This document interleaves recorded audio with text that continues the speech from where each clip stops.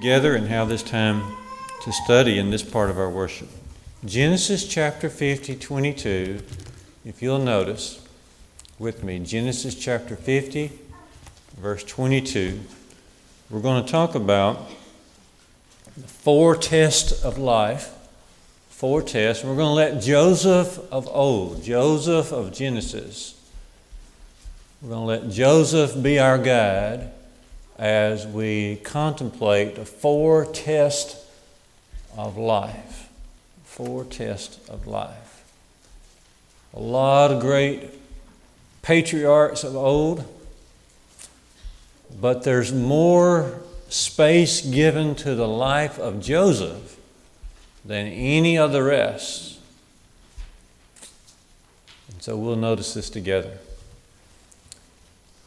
In the first place this morning, let's consider that Joseph stood the test of time. The test of time. We go back to Genesis 37 and look at verse 2. We see that Joseph there is 17 years old. And you compare that way over to Genesis 50, verse 22. When Joseph dies, he's 110 years old. And so we're first introduced to him at 17, and he remains faithful all the way to the very end, 110 years old. I believe it's chapter 41 and 46 that when Joseph appears before Pharaoh, he is 30 years old then. He's 30 years old. But he remains faithful all the way to the very end. 110 years old. If you'll notice that you begin reading about Joseph in Genesis 37, and you get through reading about Joseph in Genesis 50. There's about 13 chapters devoted to the life of Joseph. 13 chapters, and I'm going to suggest this to you. These are 13 chapters without a sin committed by Joseph. 13 sinless chapters. Now, I know that Joseph is human. He was a great man. He was not perfect. But when you look into these chapters, rarely, if any, do you see any sin committed by Joseph. This is remarkable. There are other faithful older patriarchs of old time that were faithful, but their sins stick out to you. We remember in Genesis 9 and verse 21 that when Noah came off the ark, he became a man of the soil. He planted a vineyard, and what happened? He got himself drunk and he uncovered his own nakedness. We remember Abraham, great man of faith, but he and Sarah, Genesis 16, they conspired. They kind of gave up on God's word and God's promise, and they conspired and came up with this little plan that involved Hagar, the handmaid of Sarah, and Abraham went into Hagar and had children. That's not good. But Abraham's a faithful man, but his sin stands out. We don't read anything like this about Joseph. We read about Moses, also a man great man of faith, meekest man in all the earth. But Moses, we remember Moses, he struck the rock in Numbers chapter 20. He struck the rock instead of speaking to it like God said. He became angry and struck that rock and had many other faults as well. 1 Samuel 3 and 13, we remember Eli, a very faithful man of God. But one glaring sin that he had was that his own sons blasphemed against God, and he didn't do anything about it. He didn't try one iota to try to restrain his sons, and that was a glaring sin against him. We remember David, a man after God's own heart, but we know about his sins with Bathsheba and Uriah the Hittite and so forth. Solomon was a man, and people came from all over the earth to hear his wisdom and to see his great riches. But wow, 1 Kings 11 and verse 4 talk about his wives, all his wives and concubines, and how they turned his heart away from God to idols. But here's Joseph. Here's Joseph. He stood the test of time. You know, it is one thing to be able to have the faith to overcome in a crisis or to stand up against something that's wrong in a temporary sense. But it's another thing, and this is what God expects, but it's another thing to be faithful all the way through, all the way to the very, very end. That's what God expects, isn't it? In the New Testament, we read in 1 Corinthians 15 and verse 58. 1 Corinthians 15:58. Paul saying, "Be ye steadfast, unmovable, always abounding in the work of the Lord." And Paul said it like this in Colossians 1 and 23. Colossians 1:23, he says, you need to continue in the faith and being grounded and rooted and not moved away from the hope of the gospel. This is what God expects. He expects us to be faithful all the way through, all the way down to the very end. And this is what Joseph did. He stands out to us as a man who stood the test of time. It is very possible in the latter years of our lives, it is very possible to lose our way with God. It's very possible. Many do this, and it's very sad. Many lose their way with God in the latter years of all times, in the latter years. If you want to, look at your Bibles in Ezekiel 18. Ezekiel 18, just to show that this weakening in the latter years actually is a danger. In Ezekiel 18, this very thing is being discussed. And if you look down to verse 24, particularly, notice what he says. He says, "But when a righteous person turns away from his righteousness and does injustice and does the same abominations that the wicked person does, shall he live? None of his righteous deeds that he has done shall be remembered. No. For the treachery of which he is guilty and the sin that he has committed, for them he shall die." But notice the next verse. Someone might say, "Well, the way of the Lord is not fair, it's not just. Hear now, O Israel, is my way not just? Is it not your ways that's not just? When a righteous person," now notice this, God's going to repeat himself. Okay. Repeating yourself does not mean you've lost your mind. It means you need to emphasize certain things. Verse 26, God repeats himself. "When a righteous person turns away from his righteousness and does injustice, he shall die for it. For the injustice that he has done, he shall die." Sometimes we lose our way. And when we lose our way, notice in God's sight, God's mind, that all the righteous deeds that we may have done earlier, none of them are going to be remembered by God at all. Why is it that we sometimes lose our way, even in the latter years of life? Well, let us make a couple of suggestions here. It may be that we begin listening to other voices more than the voice of God. Paul encountered this in Galatians 5 and verse 7. Galatians 5 verse 7, he asked a question to some of his brethren. He said, "You are running so well. Who has hindered you from obeying the truth?" Notice what he says. You are running so well. You are doing so good. But somebody, who is this, Paul's saying? Who has stepped into your life? Whose voice are you now listening to? Galatians 5 verse 7. So it could be that even in our older years, we begin to listen to other voices more than the voice of God. Sometimes we lose our way in the latter years because we become so preoccupied with the past. Okay, the past. The past can do nothing wrong. You know, that which has happened in the past, you can't scrutinize that. Okay, it's already done. The past has done nothing wrong. Okay, and sometimes we become, any of you remember the old Bruce Springsteen song, "Glory Days," boring stories of glory days? And we can become preoccupied with the past. Paul says in Philippians 3, 12 to 14, he said you need to forget those things which are behind and stretch forward to the mark of Jesus Christ, the high calling of Jesus Christ, the high calling of God in Christ Jesus, he says.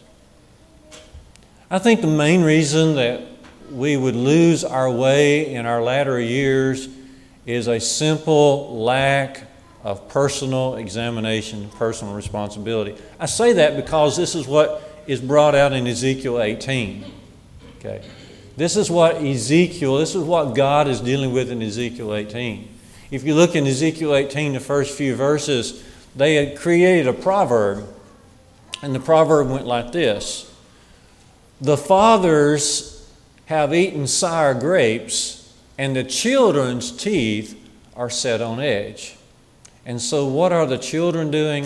We're not talking about little kids here. We're talking about grown-up people who are now experiencing some challenges in life, and they're blaming the generation before them. Okay? They're blaming their moms and dads or their grandpas. They're spreading the word like this: someone else has eaten sour grapes, and our teeth is being set on edge. In other words, our problem is not our problem. Our problem is somebody else's problem. It's the old blame game, but nowadays the blame game is not just a trend. It's not just a game. It has become a way of life, and it has come right into the Lord's church as well. How do we respond to something? How do we respond to anything? Find someone to blame. That's what we do. We find someone to blame. Blame, blame, blame, blame. And that is the shame of our day. And this is exactly, it's not new. Okay, there's nothing new under the sun. And this is not new, but it is something that rears its head often. It's one of Satan's greatest tools that he uses against us. And this is what's happening in Ezekiel's day, and it can certainly happen to us. We see Joseph then, the first test of life here is standing the test of time. Standing the test of time. All right, our second test this morning is standing the test of temptation. We go back to Joseph. We go back to Potiphar's house. You remember Potiphar's house. Joseph ends up in Potiphar's house. Genesis 39, he's in Potiphar's house. He's been sold by his brothers to a band of Ishmaelites who sold him somehow or another to Potiphar's house. And Potiphar is one of the chief workers for Pharaoh himself. There Joseph is. And Potiphar's wife, she come on strongly in a sexual way to Joseph. Genesis 39, first several verses there. And Joseph refused. See, he stood the test of temptation. He refused. In other words, he said no, and he really meant what he said. When sin comes at us, it is not a time for discussion. He didn't say, let's go sit down and talk about it. It's not a time to talk about it or discuss it. Or why are you feeling this way? He said no to her. Now, what is revealed here is what we sometimes call the seductive measures of the flesh. In other words, what are things that people use to try to seduce another person? There are things of our bodies that people will use to try to seduce another person to get them to do what they want them to do. Potiphar's wife is doing that to Joseph. If you'll notice that day by day she would speak to him. She would speak to him. In addition to that, every day she was casting her eyes upon him. And then eventually she took her hands and she reached out and touched and grabbed Joseph. Now notice what is often used to seduce another person. Eyes, words, which includes ears, and then hands. And she would wait until nobody else was in the room. And this was her method of trying to take Joseph down. Okay.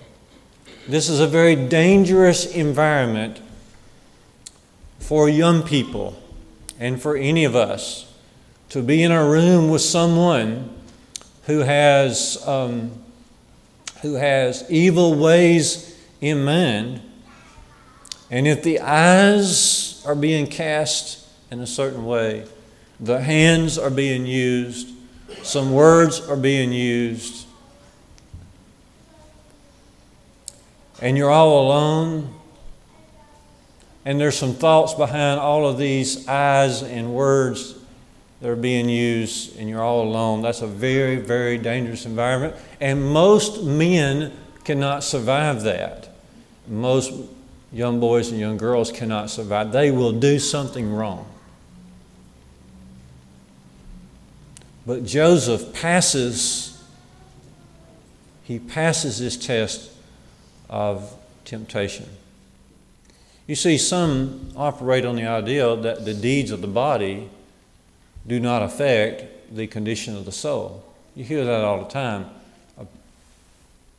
A movie star or a sports star will do something wrong, and they'll say, well, that's not him. That's not him. That's not truly him. That's not truly her.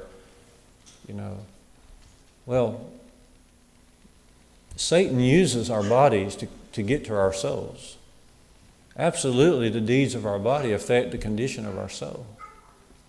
Peter says in 1 Peter 2 in verse 11, I believe it is, 1 Peter 2:11, he says, abstain from fleshly lusts which are able to war against the soul. Yeah. The things that we do with our flesh, with our bodies, can infiltrate. It can get to our soul. That's the soul and the body are definitely connected. But before we think that we're all high and mighty, before I begin to think, well, I'll never succumb to any kind of sexual encounter like that, let's remember that the works of the flesh are more than just sexual encounters. Okay. Glance with me, if you will, to Galatians chapter 5. Notice the works of the flesh. Galatians 5. Before I begin to think too highly about myself, Paul says in 1 Corinthians 10:12, let him who thinks he stands take heed lest he fall. I'd better look at closely all the different works of the flesh. When I get down here in Galatians 5 verse 19, Paul says, now here are some of the works of the flesh. And he mentions, now look here, verse 20.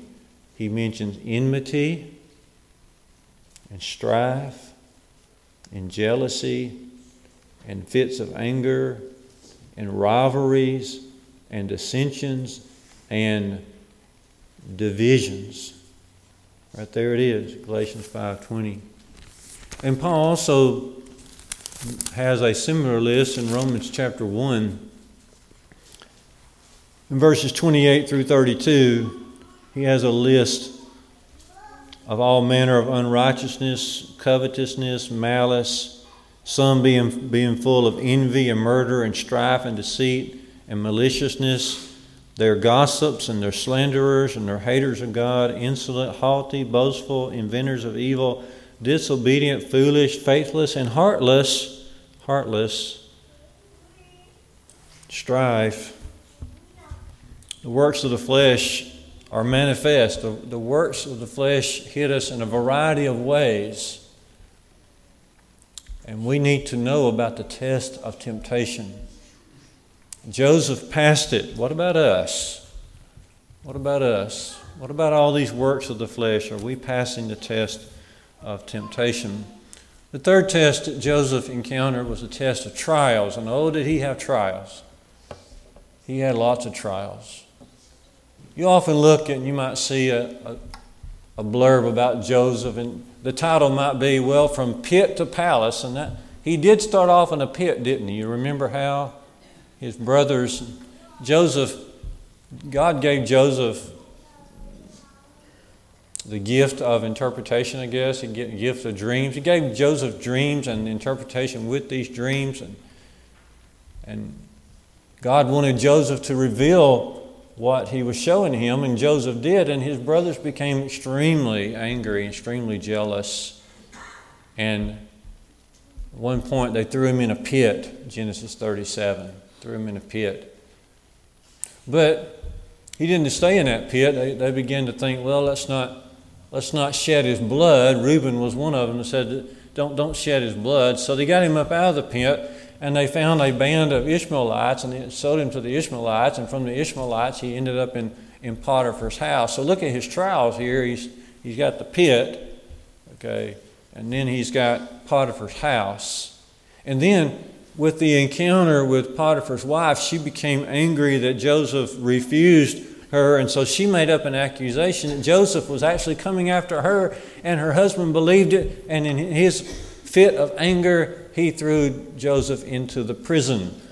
So Joseph now has trials. He's got the pit, he's got Potiphar's house, and now he's in prison, of all places. Down there in the prison was this chief butler and baker, and they had dreams, and Joseph interpreted their dreams for them, and the butler, the cupbearer, he was able to be restored to his position near the king, but he forgot about Joseph.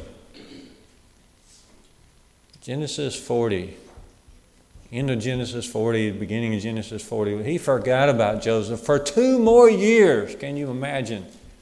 Did Joseph deserve to be in that prison? He did not at all. Even a trace, there wasn't a trace of guilt. There was no reason, absolutely no reason for Joseph to be in that prison, but that butler forgot about him. Joseph. Later on, Joseph would have to face his perpetrators, that is, his own brothers. Joseph, later on in Genesis 42 and 43, his brothers have to come to Egypt because of the famine, and they'll end up appearing right before Joseph, and Joseph will have to face his perpetrators. Look at his trials, from the pit to Potiphar's house to prison, and then prison again, staying in prison. Now he's having to face his perpetrators. He had trials. He stood the test of trials.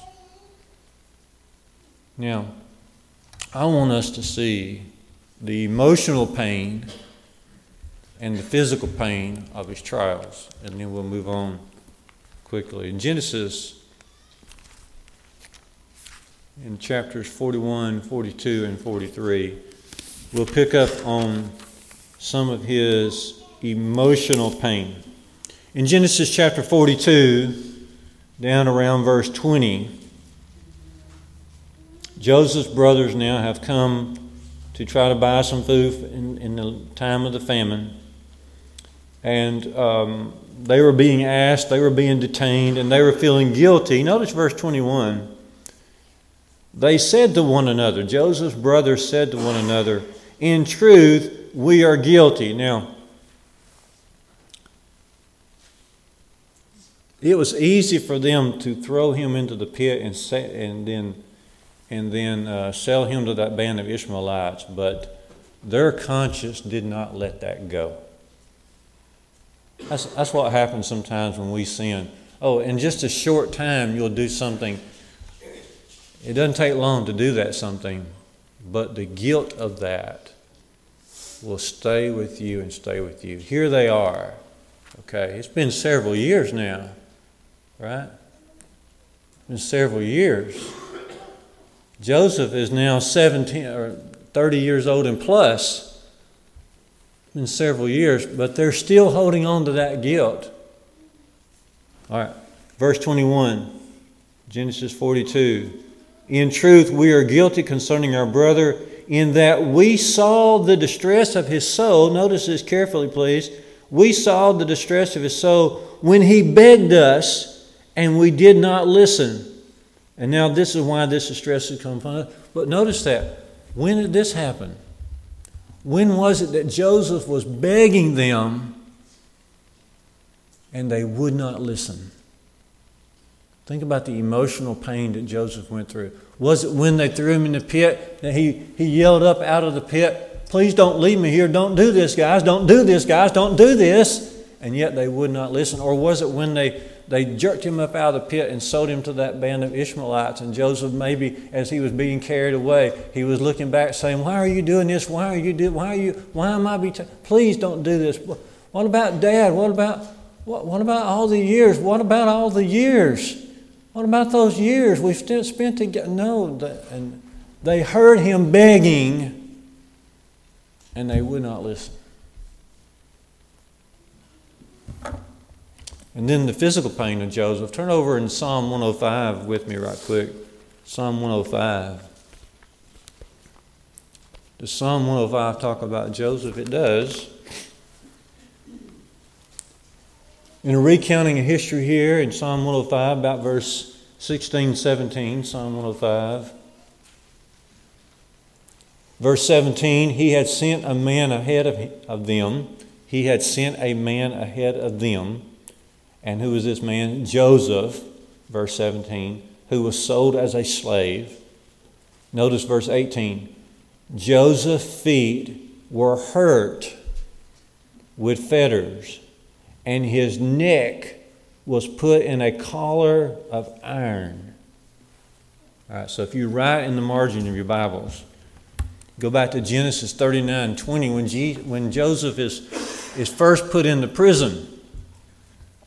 And write down in your margin, Genesis 39:20, write down Psalm 105, 17 and 18, and then also cross-Chris the verses the other way, and you'll always have it recorded there in your Bible that Joseph endured physical pain, emotional and physical pain, but he passed the test of trials. And what about you and me? Do our trials even begin to compare to this that Joseph endured? And we are sure that Joseph, in his faith, he grew in his trials. And that's what the Bible encourages.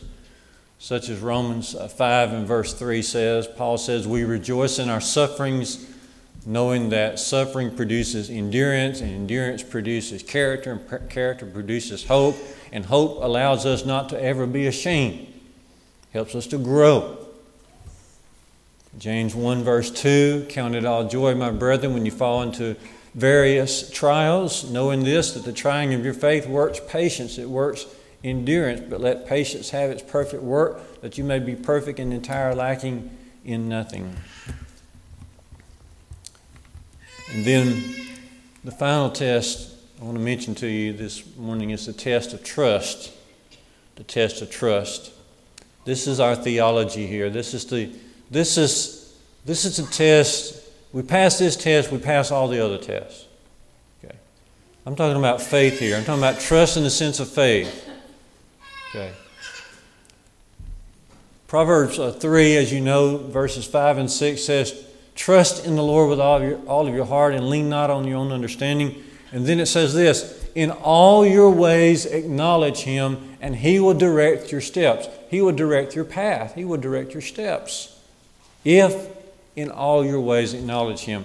Joseph fulfills Proverbs 3, 5, and 6 to a T. To a T.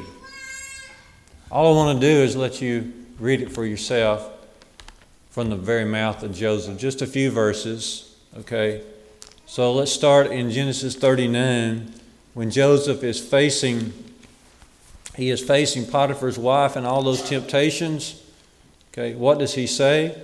Well, in Genesis 39 he says, how can I do this great wickedness and sin against God? Verses 9 and 10, Genesis 39, 9 and 10. Remember, to trust the Lord in all your ways, acknowledge Him. There he is acknowledging God. I can't do this sin because I don't want to sin against God. Okay? And then, when you come over to chapter 40, and both the cupbearer and the baker have their dreams, and Joseph notices that their faces are perplexed. Okay.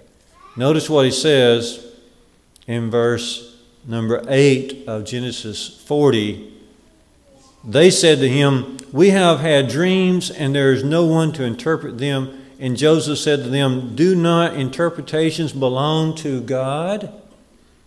Please tell them to me." In all his ways, he acknowledged God. In Genesis 41 now, the cupbearer has decided to remember Joseph because Pharaoh has had some dreams. And so Joseph is brought before Pharaoh. And notice what Joseph says to Pharaoh. Verse 16, Genesis 41. Joseph answered Pharaoh and said, "It is not in me." I love this. "It is not in me.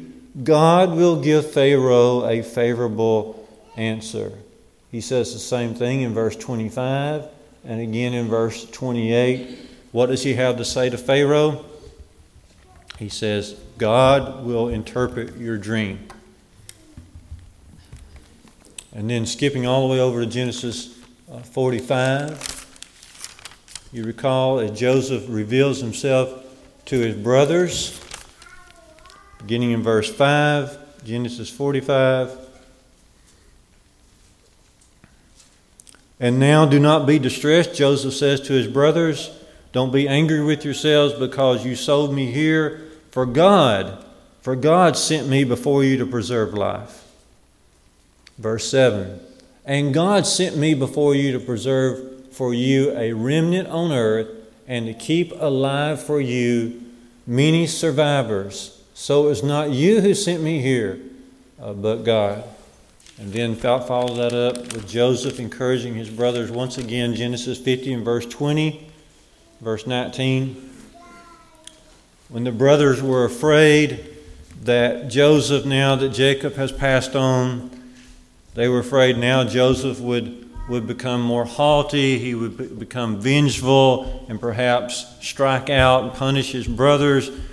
Look what Joseph says here in Genesis 50, verse 19. He says, "Do not fear, for am I in the place of God?" Now, a lot of people go there. A lot of people put themselves in the place of God. But not Joseph. Verse 20, he says, "As for you, you meant it evil against me, but God meant it for good to bring about many people that should be kept alive as they are today." In all your ways, acknowledge Him. Do we pass the theology test? Do we pass the trust test? If we pass this test, then we will be able to pass the test of time, the test of trials, the test of temptations. Okay. But we must acknowledge Him. Okay. That means that in everything that we say and do, in any decision that we make, in any particular relationship we have, we are first and foremost, we are serving God. We are loving Him with all our heart, soul, mind, and strength. That is center of everything that we do. In all of our ways, we acknowledge Him. Someone has said, if I work to where I can place something in my own hands, then that will eventually disappear. What I place in my own hands will eventually disappear. But what I place in the hand of God remains forever. That's what Joseph did. He passed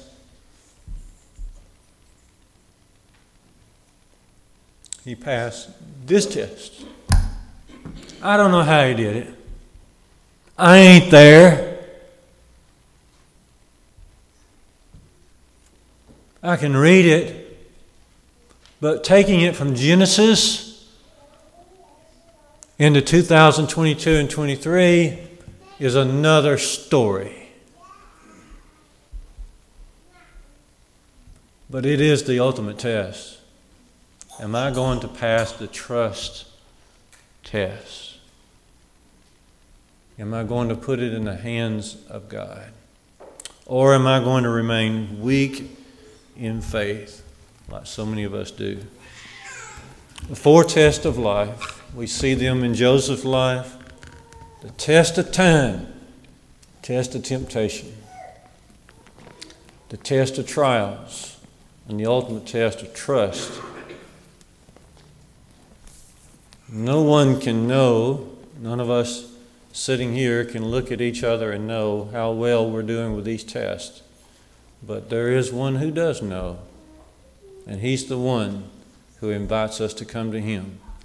If you're ready to become a Christian, put your trust in the Lord, obey Him, obey the gospel, submit to Him, allow the Lord to wash away your sins through the blood of His Son. If you're ready to repent of your sins and come and be immersed in water, if you're ready to come back home to Him, are you finally ready this morning? Are you finally ready? Are you ready yet to put your trust in the Lord? Are you ready? Let's make that known right now as we stand, as we sing.